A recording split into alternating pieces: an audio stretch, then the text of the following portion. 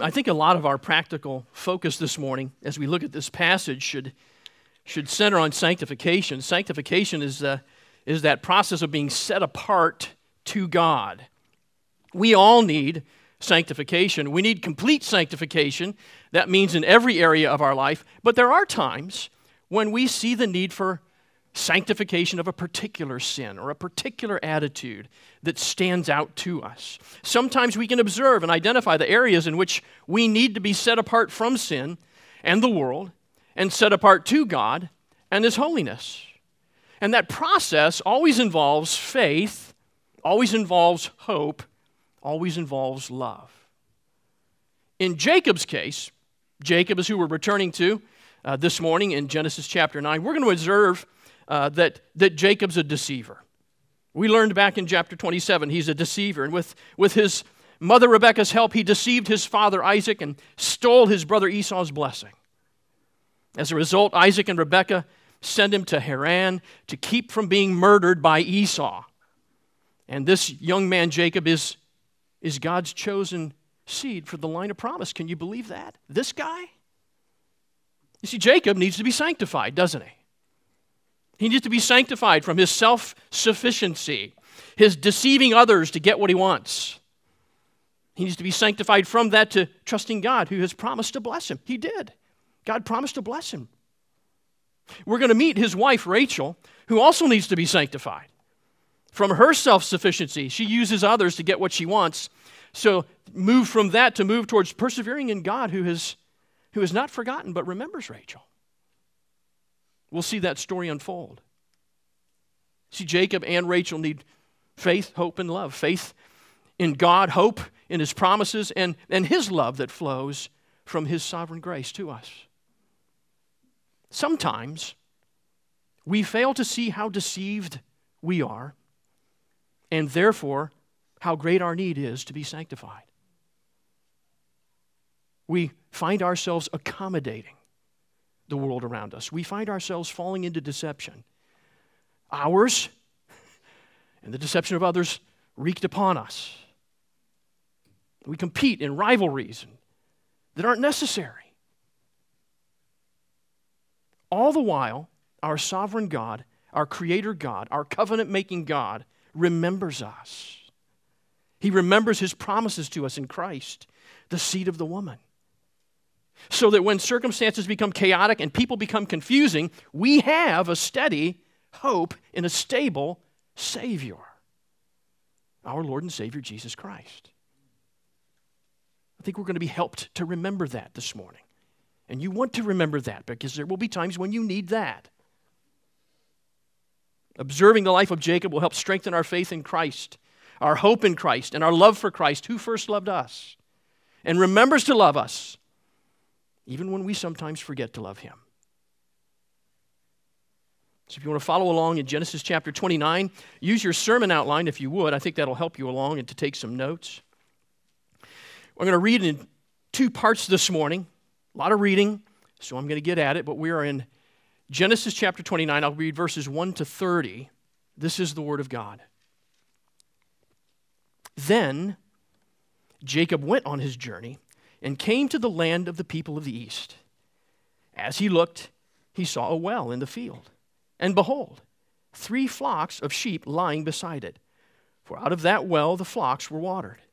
The stone on the well's mouth was large, and when all the flocks were gathered there, the shepherds would roll the stone from the mouth of the well and water the sheep, and put the stone back in its place over the mouth of the well. Jacob said to them, "My brothers, where do you come from?" They said, "We're from Haran." He said to them, "Do you know Laban, the son of Nahor?" They said, "We know him." He said to them, "Is it well with him?" They said, "It is well. And see, Rachel, his daughter, is coming with the sheep." He said, "Behold, it is still high day. It is not time for the livestock to be gathered together. Water the sheep and go, pasture them." But they said, "We cannot until all the flocks are gathered together and the stone is rolled from the mouth of the well. Then we water the sheep." While he was still speaking with them, Rachel came with her father's sheep, for she was a shepherdess. Now as soon as Jacob saw Rachel, the daughter of Laban, his mother's brother, and the sheep of Laban, his mother's brother, Jacob came near, and Jacob rolled the stone from the well's mouth and watered the flock of Laban, his mother's brother. Then Jacob kissed Rachel and wept aloud. And Jacob told Rachel that he was her father's kinsman and that he was Rebekah's son. And she ran and told her father.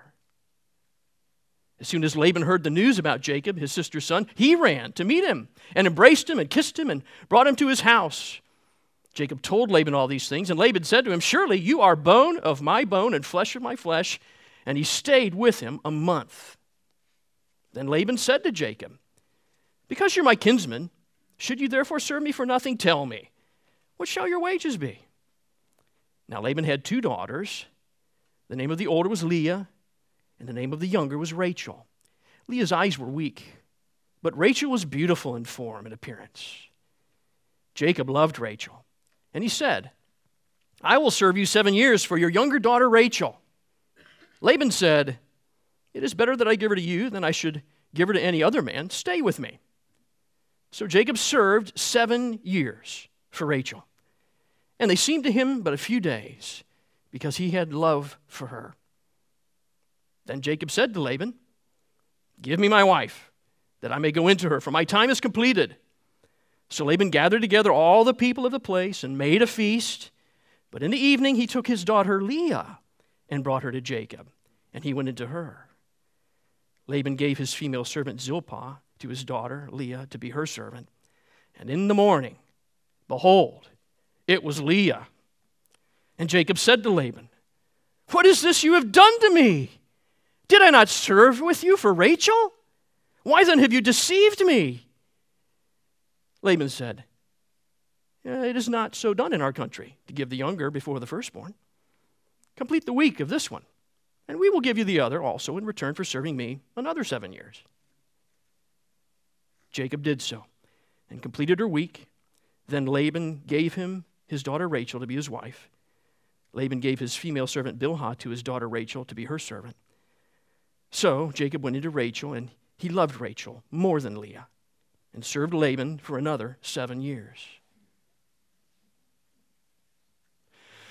Well, we need to remember that the jumping off point of Jacob's mission to find a wife in Haran is God's promise to Jacob in a dream at Bethel, back in chapter 28, just before this, verses 10 to 22. God passes on his covenant of land, seed, and blessing to Jacob. God promises Jacob everything, and Jacob promises to give God 10%. Jacob's a deal maker. If you give me everything as you promised, God, I'll give you 10%. God is the one who's in control. I just want to say that. Extending his covenant to the next generation as he has promised to do and as he has done before through the generations, but Jacob thinks he's in control, making another great deal for Jacob. That's the self-serving and assertive Jacob who walks into Haran at the home of his mother looking for a wife from the house of his uncle Laban. And look at him. Jacob initiates all the conversation. "Hey, where are you guys from? Do you know Laban? Is he prospering? Hey, you guys are shepherding all wrong. You should be scattering in the pasture, not gathering at the well." I mean, that's pretty assertive for a stranger from away to come tell you how to do your job. Let me tell you how to do your job. While he was still giving them advice, Rachel brings Laban's flock to the well. So Jacob himself rolls the stone off the top of the well. "I'm not waiting for you guys. I'll roll this stone. It's a big stone." And he waters Laban's sheep. And he kisses Rachel and says, "I'm here."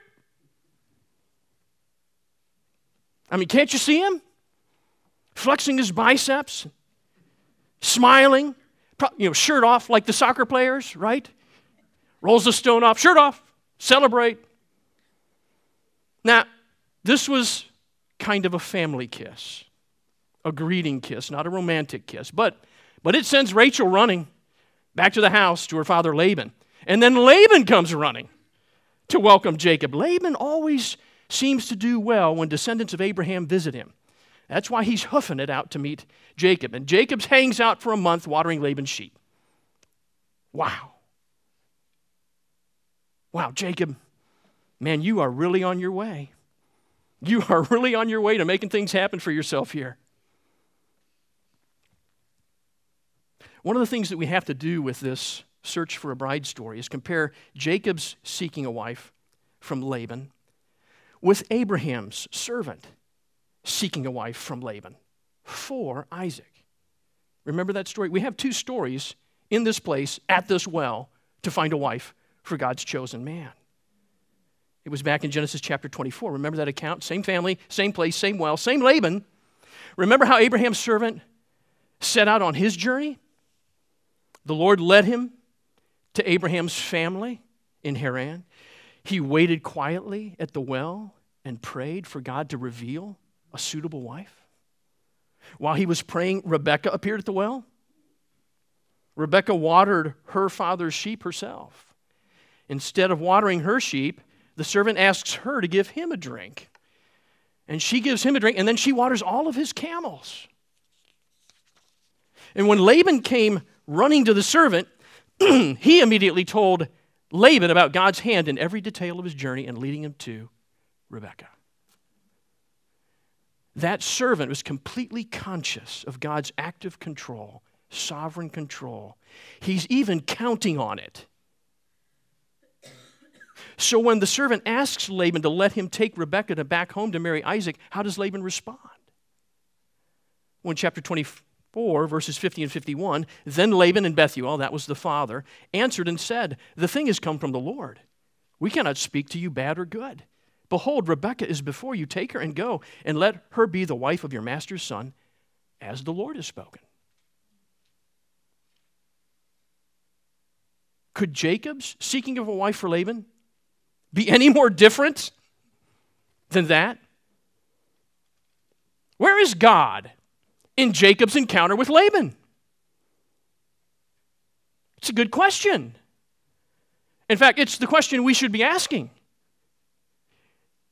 Chapter 29, verse 1, Jacob went on his journey and came to the land of the people of the east and never once mentions God. Can you believe that? God had just handed Jacob the promises of his covenant with Abraham and Isaac. Jacob hears it in fear and awe. Awesome is this place. This is the place of God. And then Jacob takes off to make his own deal for a wife. Just like that. Instead of praying and asking God for a wife, he decides he's in control and can find a wife for himself. And how does that work out for Jacob? Well, here comes Laban, running to Jacob, all smiles, hugs, and kisses. And he recognizes that he and Jacob are cut from the same cloth, doesn't he? He doesn't just say, "We're kinsmen." He says, "We're alike, aren't we?"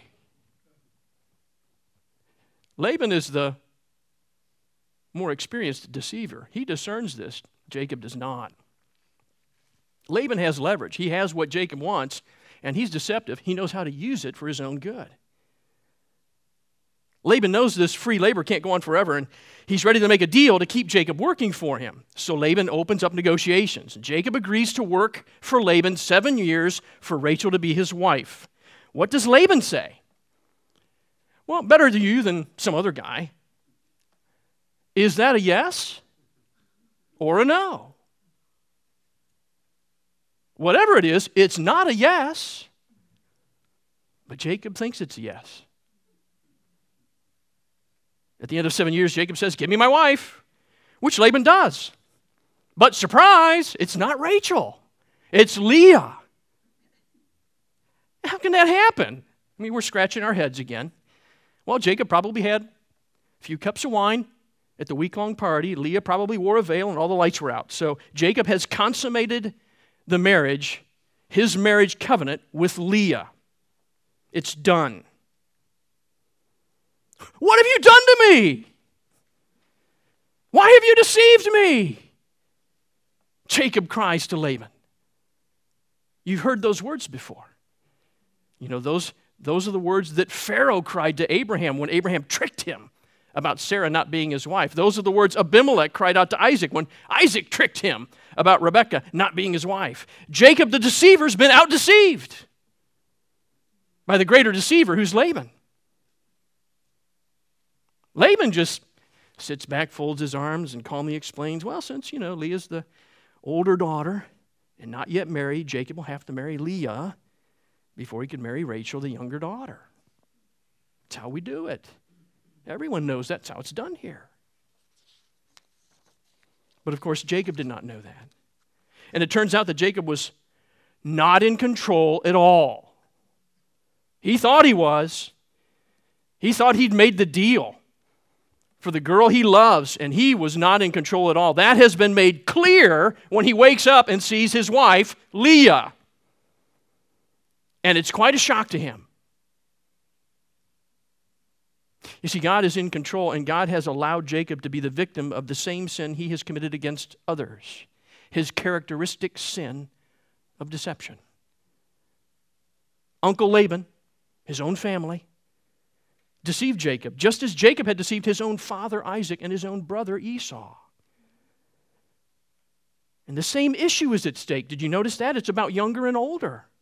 Jacob wanted the younger daughter before the older daughter, just as he, the younger son, wanted the blessing rather than Esau, the firstborn. Same issue at stake. We would call this poetic justice. We would call this what goes around comes around. We will not call this karma. I don't know what that means. We don't use that word. But others might. Jacob is not one iota in control of his life. God is in control, even over Laban's sin. You have to understand that. God did not cause Laban to sin. God is not the author of sin. But God is using Laban's sin against Jacob to reveal his own sin to him. Jacob, can't you see your own sin? Can't you see the way you deceive people in the way that Laban has committed this sin of deception against you? Can't you see that now? He doesn't. But he will. Sanctification is a process. It'll take a while, about 20 years. But he will. And we'll read about it in chapter 31 when we get there. So the question, where is God in all of this? Well, just because Jacob doesn't mention God on his journey does not mean that God is not there or that God's not in control. And in a subtle way, Moses, our author, shows us that. Look at this in chapter 28, towards the middle part, Jacob's dream. In chapter 28, Moses uses the word behold 4 times. Behold's an important word. It's an attention-getting word. Behold means, wow, look at that. That's what behold does. Behold doesn't point to just anything. It points to big things. And so in chapter 28, Moses uses this word 4 times. He writes, behold, there was a ladder. He writes, behold, the angels of God. He writes, behold, the Lord. He writes, behold, I am with you. You see, behold doesn't point to random coincidences.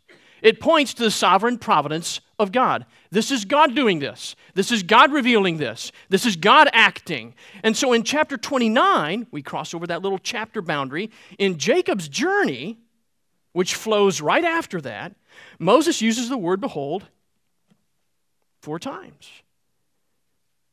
Now, that would stand out to the Hebrew reader, but it doesn't always make it through our English translation. Moses writes in verse 2, as he looked, that's the word behold.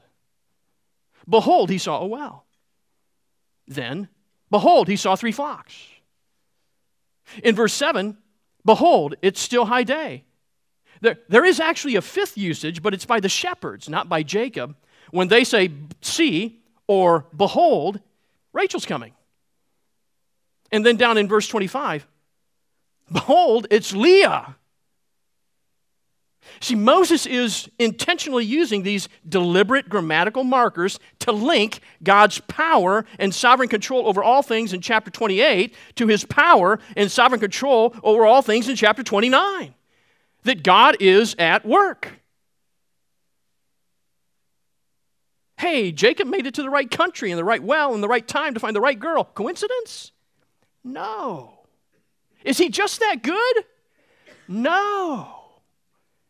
Behold, God is at work in Jacob's life even though Jacob is not conscious of it. Moses emphasizes that to us. Behold, God is in control, even using Laban's sin to sanctify Jacob, because God has chosen Jacob to carry on the line of promise. Now, he's using Laban's sin to teach Jacob that God's in control. Jacob's making a mess of things. By his grace, God is sorting them out. It's the same way in our lives. Ultimately, you are not in control of your life. If you have not heard that before, that's good news for you this morning. You are not in control of your life. Like Jacob, you may think you are. Sure, we do what we can day to day as time goes by, but God is the one who is in control of all things. And so the question you want to ask yourself is, how long will it be until you figure that out? By God's grace, you can grasp that this morning. It's being taught to us in the truth of Scripture. And you can begin your journey with God and towards His blessing. You know, if you have surrendered control of your life to God, you know that you have not lost control of your life. You have not lost control of something you used to have control of. You have only come in line with the truth that God was always in control of those things anyway. You're just giving up your foolishness and coming to the truth that you've been deceived about until now. And you can see how your sovereign and powerful God is using all things for your good. That's what He's doing to Jacob. He's using all things, even Laban's sin against him, for Jacob's good. He uses all things for the good of those who love Him, the New Testament tells us. And God loved Jacob. And so God disciplines Jacob, because a good father disciplines his children whom he loves. He used everything, every circumstance, every person in Jacob's life to sanctify Jacob. So when you enter trials, when others sin against you, when you sin, you can know that God is disciplining His children and that He will discipline you because He loves you. He does not ignore you. He parents you in righteousness. He uses all things for us to become holy. Not a single one of us is going to escape God's sanctifying process of making us holy. You're not going to get out of that. All who believe in Jesus Christ will be sanctified in Christ and become like Him in righteousness. Hallelujah. Learn from Jacob that is God's purpose. Get on board with God's purpose for your life. You will be much happier. Now, it's clear to Laban that Jacob is not in control of the situation also. That's no problem for Laban.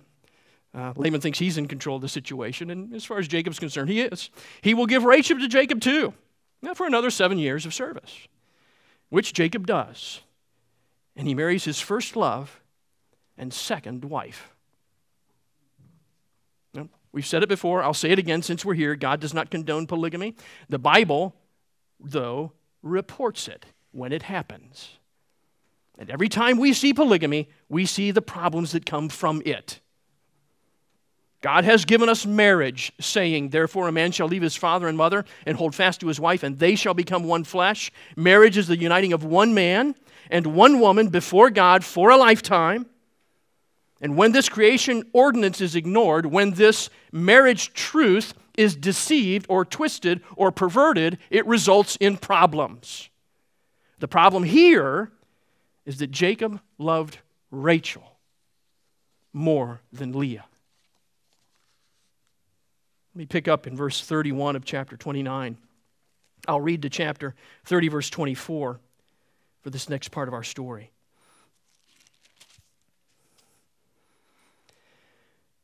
When the Lord saw that Leah was hated, he opened her womb, but Rachel was barren.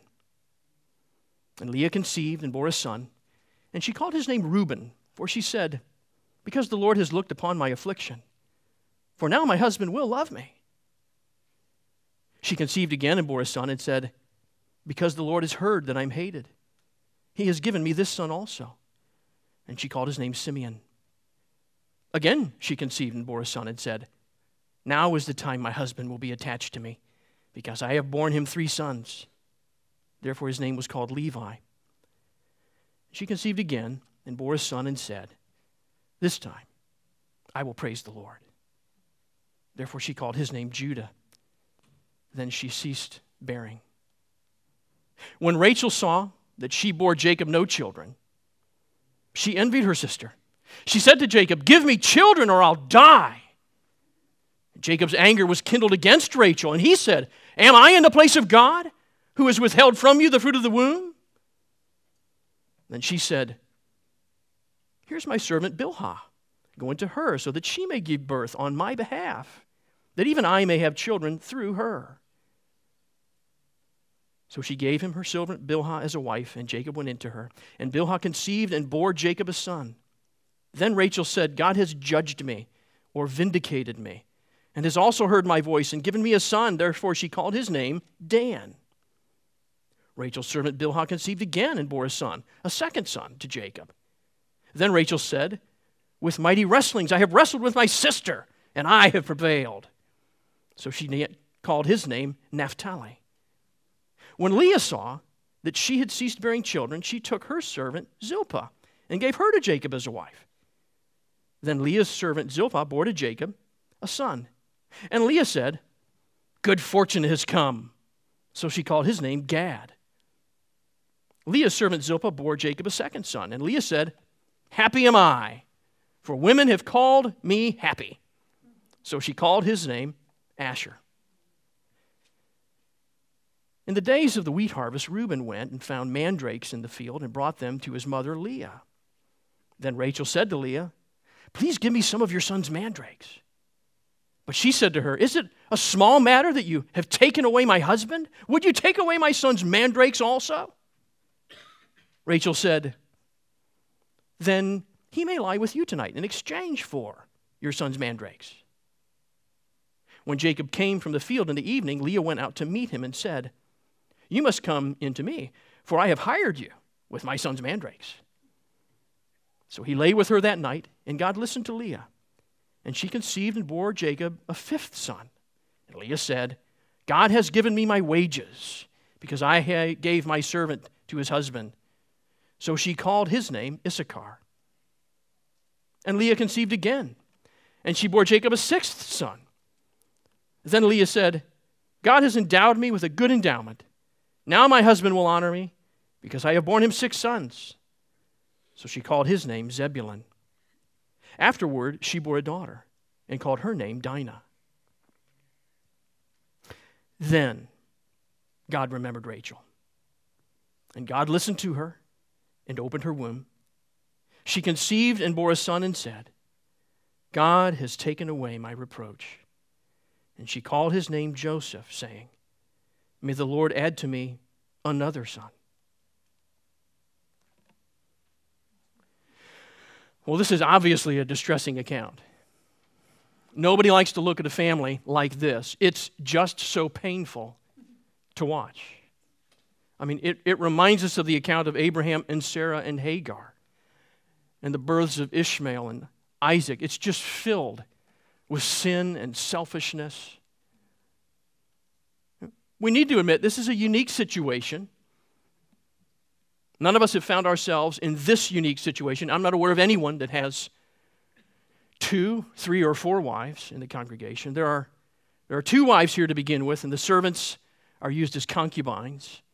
These problems make their way forward in Jacob's already self-serving, self-sufficient life. They are the result of Laban's sin of deception against Jacob, which included Leah in the deception. The situation is unique from any of our situations, but the sorrows are the same, aren't they? The sorrows are the same that people experience today. A woman is desperate for the love of her own husband. Another woman who is loved by her husband is devastated that she has no children. This family is lost in desperation, anger, pain, sorrow, and cruel rivalry.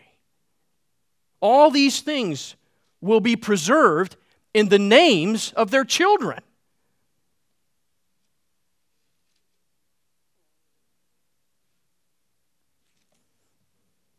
Every time a child's name is spoken, one of these tragedies will be remembered. It bothers us to see the terrible ways that people treat each other, isn't it? It's even worse to see the terrible ways that people treat each other in their own family. We're not immune to cruel behavior within our own families. We're aided in our distress by the comfort that comes from our gracious and heavenly Father. He brings the comfort that we need. Being conscious of Him, knowing Him, brings us what we need. That is, again, where we see God in this account. He's the God of compassion and grace to sinners. God's gracious to Leah.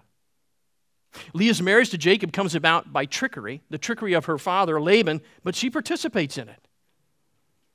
Jacob found her unattractive to begin with. She's contrasted with her younger sister as weak. Rachel is beautiful in form and appearance.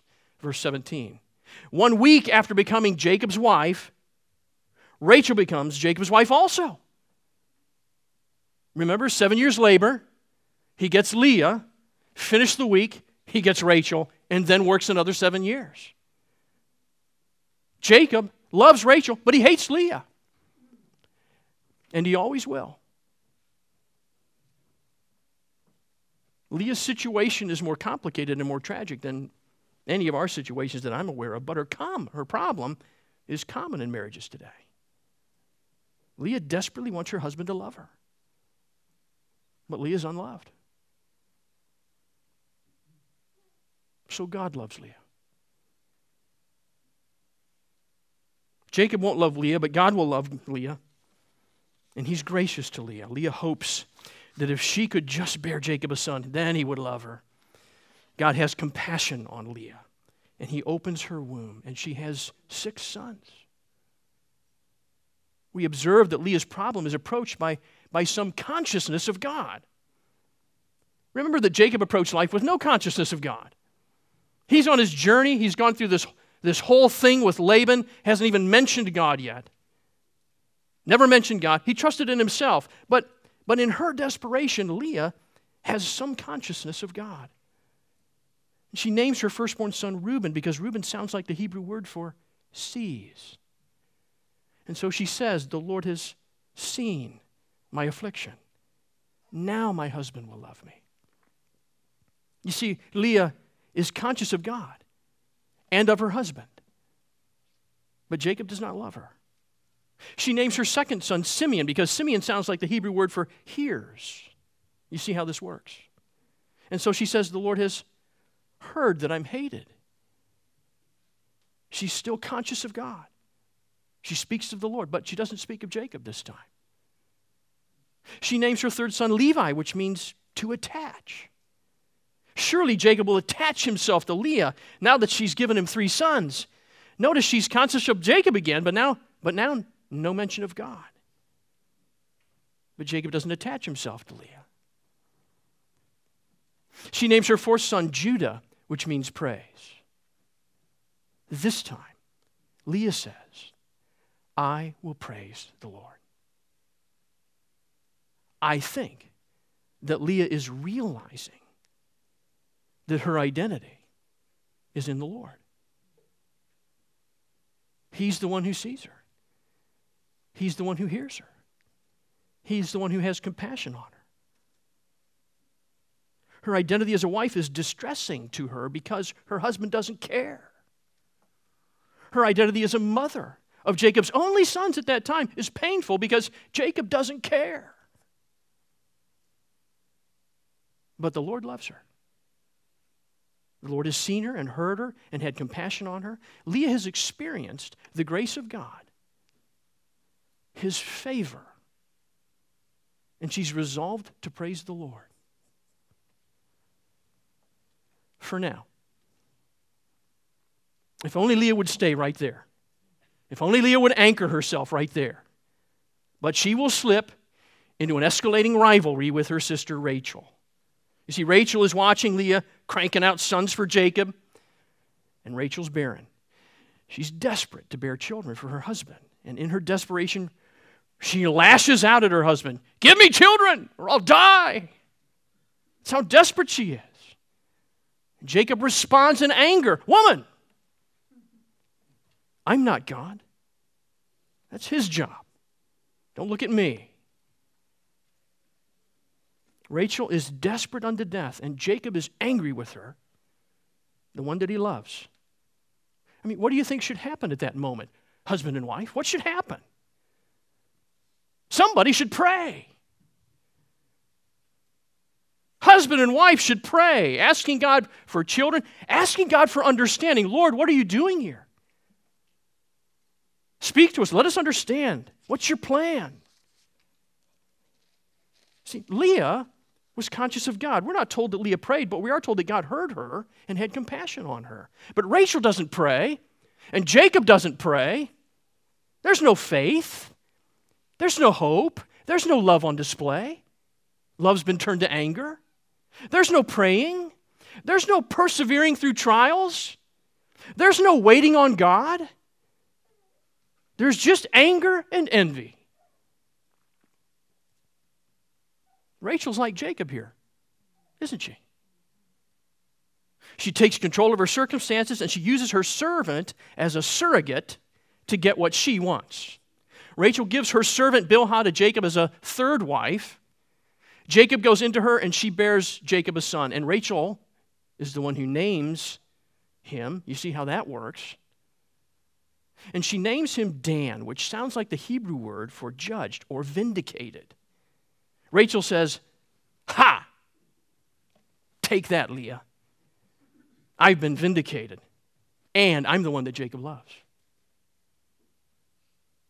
Bilhah conceives and bears a second son, and Rachel names him Naphtali, which means wrestle. Ha! Again. Take that, Leah. I've wrestled with you, and I've won. And so in verse 9, we're told a second time that Leah had ceased to bear children. Why? Why has Leah ceased to bear children? It's not because anything's happened to Leah. It's because Jacob has stopped sleeping in Leah's bed. And so Leah responds to Rachel's cruelty by giving her servant Zilpah to Jacob. "You won't sleep with me. Here's my servant," as a fourth wife. Jacob goes into her and she bears a son.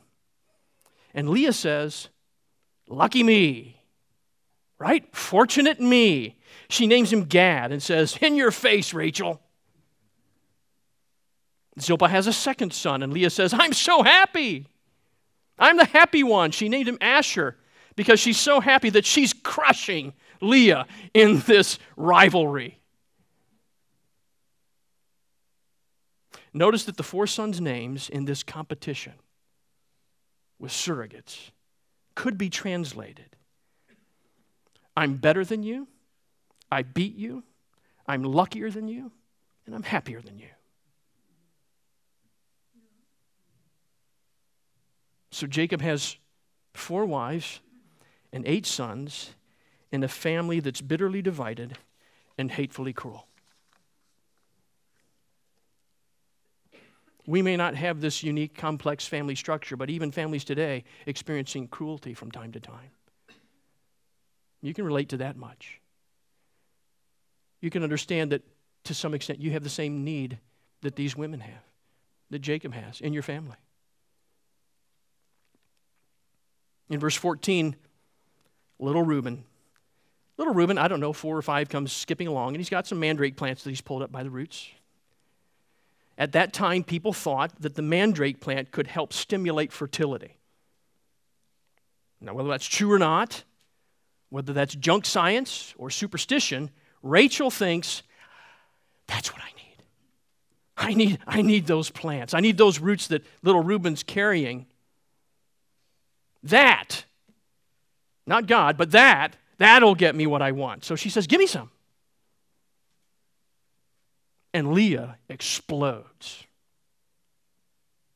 All her life, Leah's been second best to pretty Rachel. Rachel who always gets what she wants, while weak Leah stands in the background unloved. Had to get pushed out of the house by her father in a trickery of marriage. And Rachel wants the mandrakes. Isn't it enough that you have my husband? That he does not love me, but he loves you. Do you have to have my son's plants too, Rachel? And so they enter into negotiations because that's what this family does. What do you want? What are you willing to give for it? Rachel wants mandrakes in order to have children. And Leah wants Jacob for a night. So Rachel sells her husband for a plant root. And Leah buys her husband with wages. Can it get any more absurd? Well, it can. What's the result? Rachel gets the mandrakes, but Leah is the wife who actually gets pregnant. Apparently, you can't trust in mandrakes, but you can trust in God.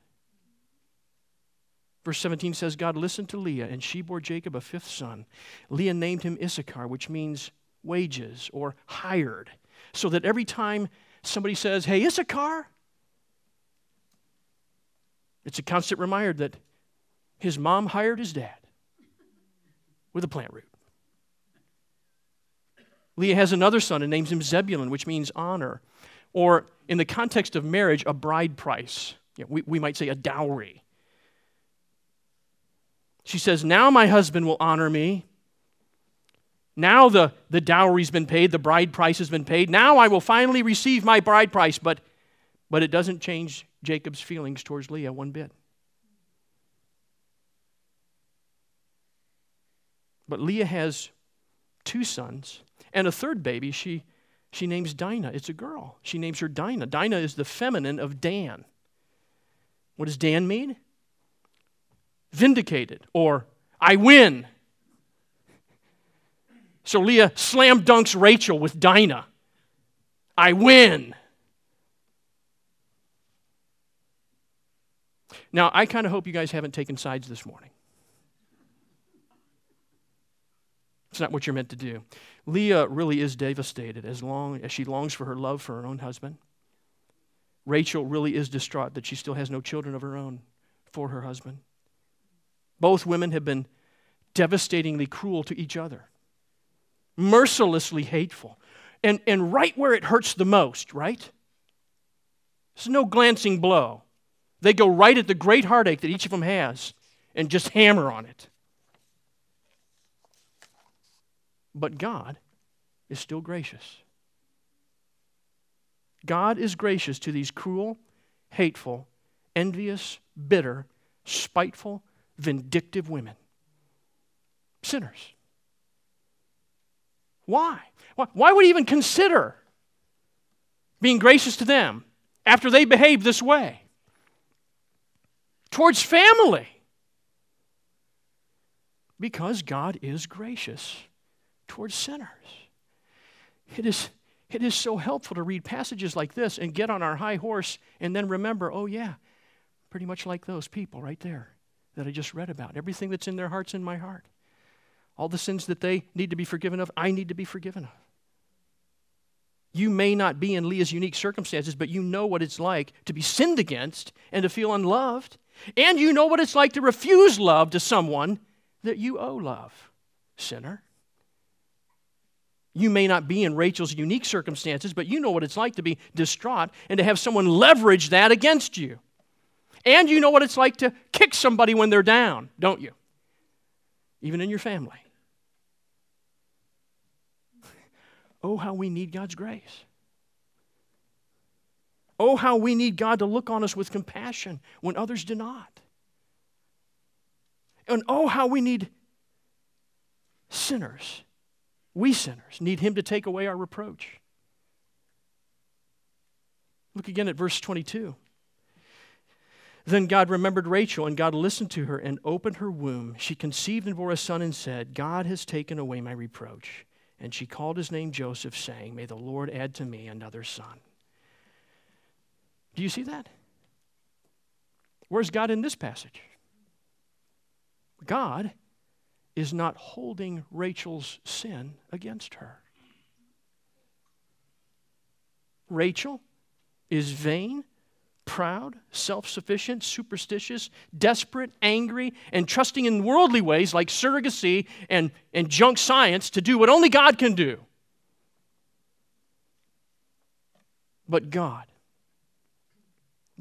remembered Rachel. And when he did, Rachel suddenly became conscious of God in her life, didn't she? God has taken away my reproach. What is it that brought reproach upon Rachel in her family was that she didn't have any children. But God opened her womb, and she conceived and bore a son and named him Joseph, which means add. Rachel is genuinely thankful. But the name she wants to always hear and remember is, I want another son. That's what Jacob means. Which seems a little selfish. But you know what it really seems? Prophetic. God will give Rachel one more son. She'll name him Benjamin.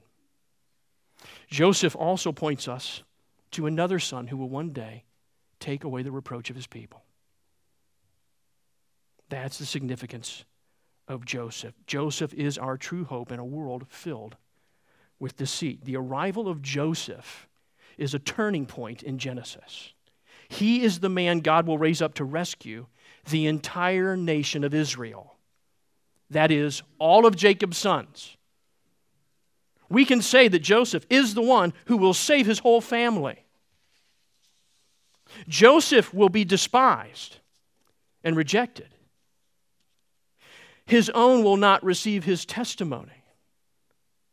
Joseph will be given over to death by his own family. And though they mean it for evil, God will use it for good. God will control the events of Joseph's life for the deliverance of many.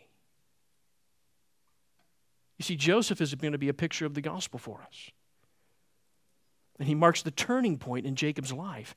It's now that Joseph is born that Jacob will decide to leave Laban and go back, return to the land that God has promised him, the land of Canaan. Isn't it amazing how God's plan of salvation, his gracious purpose of redemption, bursts through our sin, overrules our sin by the blood of Christ, the Son who's promised.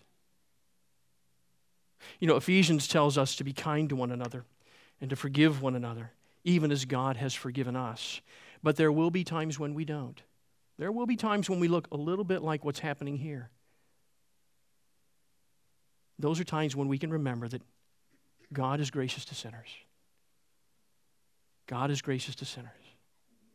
When we are cruel to one another, even in our families, even in our church, God works his gracious will through his Savior. So know him. Journey with him. Look to him. Pray, asking of him. Jesus Christ is our blessed hope. Let's pray. Heavenly Father, we want to thank you for your word, that it is not just information and data that Christians should get around to knowing, but that in your word we find you. We find your grace and your love. We find your power, and all of it is available to sinners like us. And so we thank you for Christ. We thank you for his sin-atoning death on the cross and his life-giving resurrection from the grave.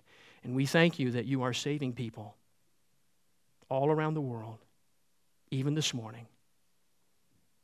God, we pray that you would save people even here. That those who are not conscious of you would become conscious of you and journey towards you.